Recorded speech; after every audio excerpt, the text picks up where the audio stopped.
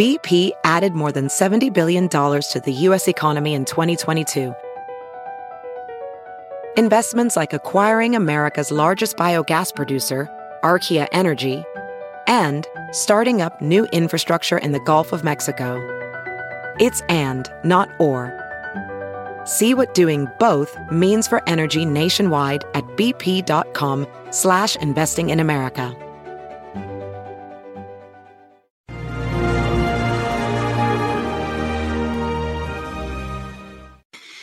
Hi, everyone. Judge Andrew Napolitano here for Judging Freedom. Today is Tuesday, June 14, 2022. It's about 1:30 in the afternoon here on the East Coast of the United States. We are joined today by one of the superstars of Judging Freedom's guests, Scott Ritter, who really needs no introduction to any of you. He is, of course, well experienced in military intelligence, in military fighting, and in searching for weapons of mass destruction. And he has been our go-to guy in analyzing the politics, the intelligence, and mainly the military realities on the ground in Ukraine. Scott, always a pleasure. Welcome back to Judging Freedom. Well, thank you very much for having me. How are things looking from the perspective of the Ukraine government and its efforts to maintain the territorial integrity of Ukraine as it stood before the Russian military incursion began? No, I mean, there can be no doubt now that Ukraine is going to suffer significant territorial loss, not just the Crimea in perpetuity, not just the Donbass, but also at least two oblasts or regions, Kherson in the south coming out of Crimea, and then Zaporizhzhia in the east. The Kherson bridgehead, of course, secures water supply and water resources. It provides a security buffer for Crimea. And the Zaporizhzhia helps complete the land bridge connecting Crimea with Donbass and the Russian Federation. The Russian government has already said that these are irretrievably lost to Ukraine. They will not be getting them back. And if the war continues, there's a good chance that Russia may continue to take territory in Odessa to not only secure the Black Sea from any potential threat posed by Ukrainian missiles operating out of the Odessa region, but also to bring to an end once and for all the question of Transnistria, the pro-Russian enclave in Moldova right now, which is isolated and under threat from Moldovan, Ukrainian, and perhaps Romanian forces. So Russia may go ahead and just say, hey, we're tired of playing games. We're going to go ahead and complete the arc. And that's that. Now, the Ukrainian government recognizes that it has lost these territories in the short term. They still labor under the belief that there will be this magical counterattack that will throw Russia out of Ukrainian territory, liberate Crimea, and send Vladimir Putin packing. But as things stand today, reality is more on Russia's side than Ukraine's side. Does Vladimir Zelensky and do the people around him understand the reality of what you've said? In other words, is it just a fantasy? Is it a political stunt that they're saying we're going to get Donbass back, or do they know it's gone forever? It's hard to, again, unless I was sitting with them, it's hard for me to ascertain what their state of mind is. I would say that if they don't believe they're going to get it back, then what they're doing right now in prolonging the suffering of Ukraine and the suffering of the Ukrainian forces is criminal. I mean, there's one thing to resist to the bloody end. American history is full of it. We have the Alamo.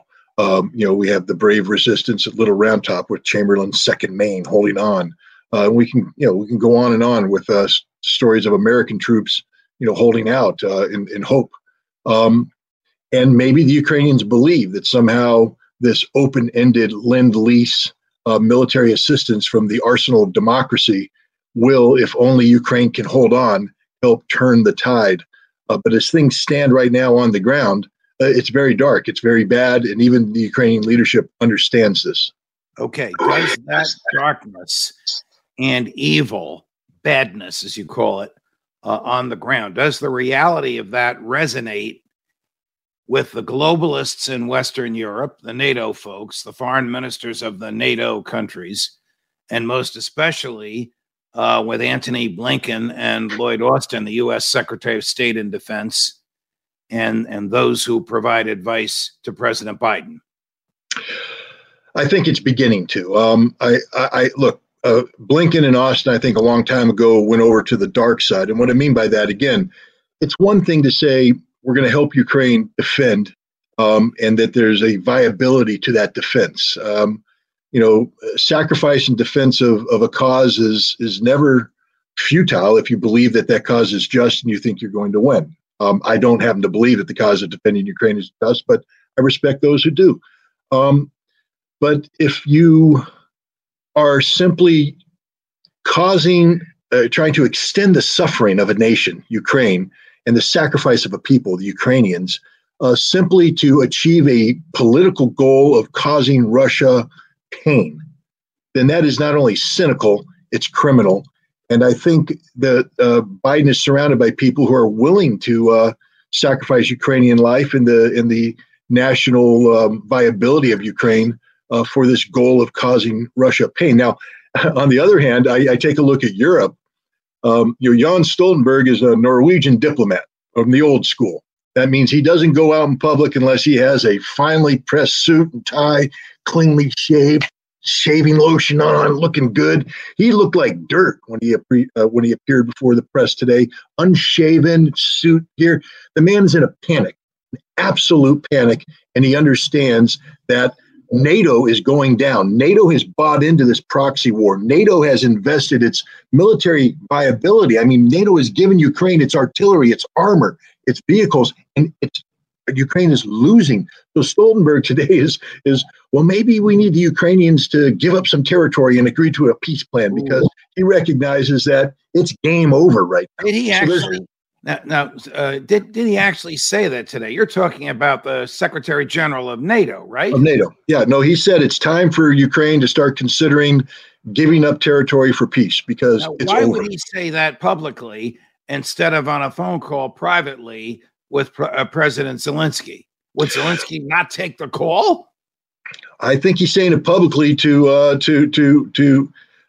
set the stage for what's about to happen in Brussels. Right now, there's going to be a meeting in Brussels. Lloyd Austin is coming. It's going to be I think Ben Wallace from the UK is coming, and this is to consider the fantastic, and that's in quotations, shopping list that Ukraine has presented to the West. 1,000 artillery pieces. The United States military doesn't have 1,000 artillery pieces in its active service. And they're saying, we need the West to give us the equivalent of every artillery piece in America. You need to give it to us now. You need to give us 500 tanks.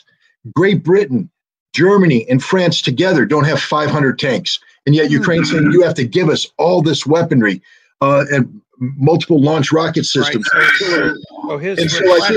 I think he's setting them up for the reality is Europe can't do that, because if Europe gives Ukraine this in a losing cause, because Ukraine can't win, then Europe literally will have nothing. So his requests are unrealistic. Does the man in the Oval Office understand that? Does Lloyd Austin understand it? Does Tony Blinken understand it?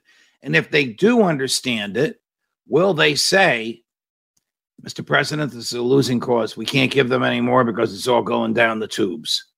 Well, I think that's the meeting. They have this meeting coming up, I think, on the 15th. And I'm thinking that's going to be, of course, politicians are never that direct. You know this. They will spin anything 6 ways from Sunday. But I think the momentum coming out of this meeting will be one that is propelling Ukraine towards a negotiated peace, as opposed to propelling Ukraine towards a defiant resistance until the last breath. Okay. This morning, the Daily Mail reported that Ukraine fired missiles 40 miles into Russia, ostensibly to destroy a Russian military installation at a place called Klintsy, Klintsy.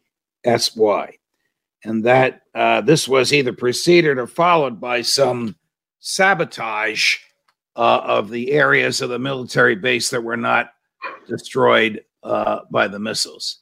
How dangerous is this, if true, that the Ukraine has gone on the offensive and is 40 miles into Russia? Well, I would be careful about calling it an offensive. An offensive implies a major military operation that's sustainable. Right. This is more like a raid. They've gone on the offensive, and for the first time, fired onto the other side of the Russian troops into Russian territory. How does Putin react to this? Oh, I mean, the Russians will react decisively. Putin has said that that this is again. I try. You understand the law and sometimes how words have meaning. Yeah. A special military operation is not war. If this were a war, all's fair. Ukraine, you want to hit us? We hit you. Fine. It's not a war.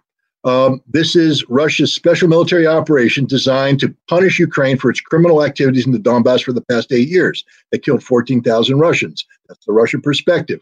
As such, Ukraine doesn't have the right. Ukraine doesn't have the right to strike Russia. You don't. Just like a criminal gang with the cops coming at them, what, you're going to attack the police station? Then expect the cops not to triple down? No, Russia's told Ukraine, you don't get to hit us because you guys are in the wrong. Take it like a man. You can fight us on Ukrainian soil if you want, but if you bring it to Russia, it's game, set, match. We're coming after you. So I expect to see Russia starting to take out what they call decision-making centers in Kiev. Russia has warned Ukraine not to do this. They said, if you do this, this is a game changer. And now they're going to start killing people. I don't think they'll kill Zelensky right off the bat. Suppose those missiles that landed in Klinsk, 40 miles east of the Russian-Ukraine border, say on the Made in USA. Well, then we're going to see what I would advise Lloyd Austin not to travel to NATO because NATO headquarters will become a smoking hole in the ground. So will Ramstein Air Base, which received it. Also, the military conference facilities in Ramstein where they host these coordinating committees. In any place in Poland and elsewhere where intelligence information is shared with the Ukrainians. The Russians know all these locations, and they've said straight up, if America is involved in providing Ukraine with weaponry that hits Russia, then we will destroy those aspects that brought those weapons to us. You know Ramstein, and I know of it. It is probably the most significant American military facility in all of Europe. For a variety of reasons, you've just touched on the military, intelligence, diplomatic, medical. Would the Russians attack Ramstein and not expect something back from NATO and us? Well, they'll attack Ramstein. And if NATO wants to escalate, Russia will be ready to escalate. Russia doesn't do anything half-cocked, meaning that they're not going to do something and go, oh, we're not aware of the potential consequences. Russia has informed everybody what it will do. Russia doesn't bluff. Don't know how many times I have to say that. Russia doesn't bluff. So when they strike, NATO, put on your big boy pants, throw a punch back. But Mike Tyson's coming at you, buddy. He's going to be pounding you down till you're down. He's going to throw you out of the ring. He's going to jump over the ropes, and he's going to keep hitting you because you started this. All right. From your former colleagues, any information or analysis on your part about Putin standing with his inner circle and with his own intelligence community? You always get the rumors, the whispers, but the reality is Putin's never been stronger. He's winning. The military is looking good. His intelligence services are finally looking good. The people are solidly behind him. There's zero indication of any, unrest in the Russian ranks. How much longer can this go on in light of what you've just described and in light of the events of the past week or so? Russia is willing to take this. It goes as long as needed. Again, Russia's goals are not driven by a calendar. They're driven by casualty figures and objectives. They aren't going to sacrifice a large number of men needlessly. Ukraine, the question now is how much pain can Ukraine take? We've just been told that Ukraine has, entered a new mobilization where they can have up to 1 million men mobilized. How many of these can receive training? How are they going to be willing to fight? How much equipment can they absorb on what time level?